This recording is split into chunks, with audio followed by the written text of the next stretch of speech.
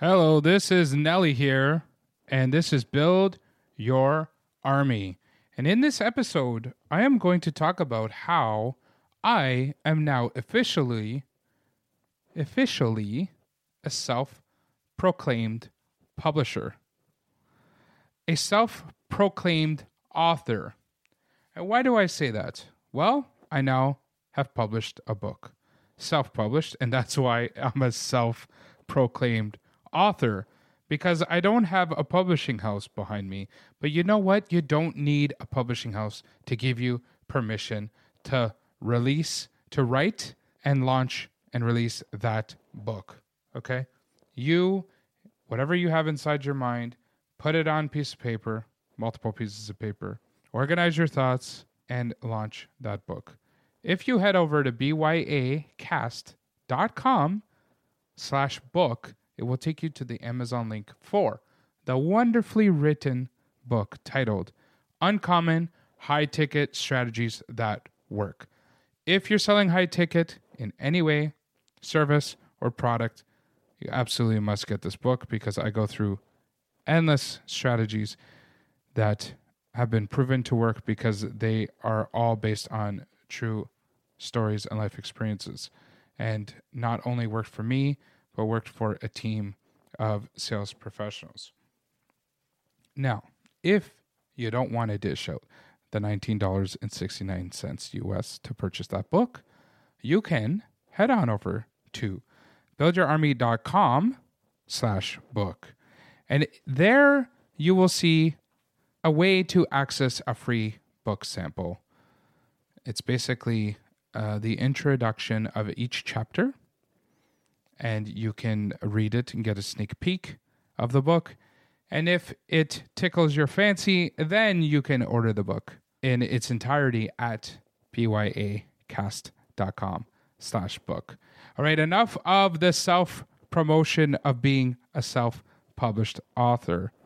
I want to share with you my process for making this book because I think it'll help you.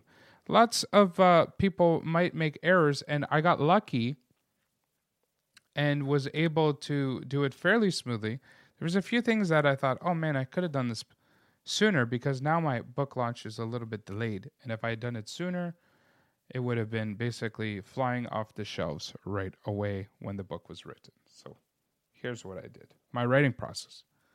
I worked with a coach. Nicole English is her name, from Australia. She is a writer. She helped me stay on track. She also helped me edit each chapter. So I have her to thank for the book even existing. And basically what I did was I aimed for 1,500 words a day when I wrote. I wasn't always available. I wasn't always able to write every day.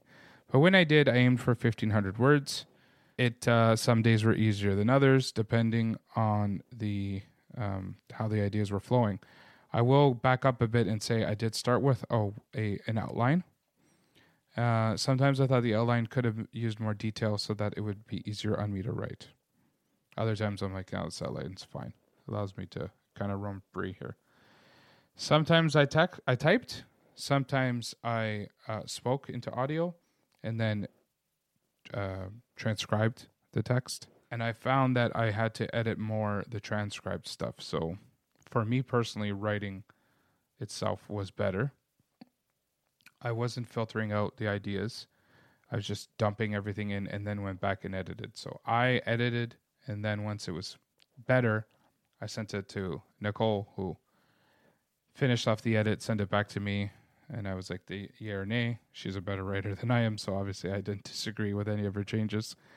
And so it took me about 8 months maybe to write this book.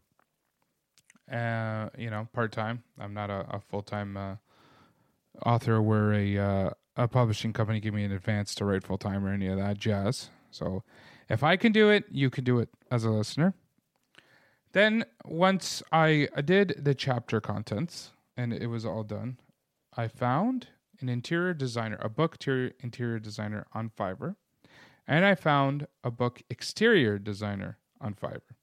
And what really helped was finding the template from Kindle Direct Publishing, which is Amazon, which is a fantastic resource. And they provided me a template, gave that template to the designer. They were able to follow that to design it and make sure all the specs worked for the book, because its designs are very specific, specification heavy, I should say. If you get something wrong, the specs change based on how many pages and the type of paper and all that fun stuff. So the template that is provided by KDP, Kindle Direct Publishing, gives you exactly what you need to give to your designer for the exterior. Then I also use Lulu.com, which is also a self-publishing platform, and they have a template as well. The trick to finding the template there is to say that you're going to design with Canva, and then it gives you the exact template for the specifications, which I also gave to the same designer. The interior designer, fabulous. Like he was quick, professional. I had the interior of that thing designed in like a day or two. It was super quick. Now, back to the exterior. You do require a barcode. And in that barcode is also your ISBN number.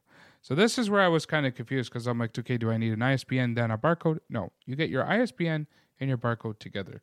Where do you get that? How do you do it? A couple of ways. You can get your barcode on KDP with your ISBN. And you can only use that for KDP. No problem. If you're going to go that route. Or if you're going to go Lulu, they will offer you one as well, an ISBN with a built-in barcode. You can only publish that on Lulu. Also fine. If you would like to publish everywhere on all multiple platforms, you would need your own ISBN, and you use that ISBN to create your barcode. Let me back up a bit. If you're in the States, I do forget the resource, so I apologize for that. If you're in Canada, though, you can look up the Library Archives Canadian barcode creator or ISBN creator, and it will provide you that for free. Now, in order to create that ISBN into a barcode, you can go to BookOwl, BOOKOW, and there you can purchase some barcodes, and what it will do is you enter your ISBN and it creates the barcode for you based on your ISBN. So your barcode must have your ISBN in it, and that was the key that I did not know. Now, the other thing you want to think of is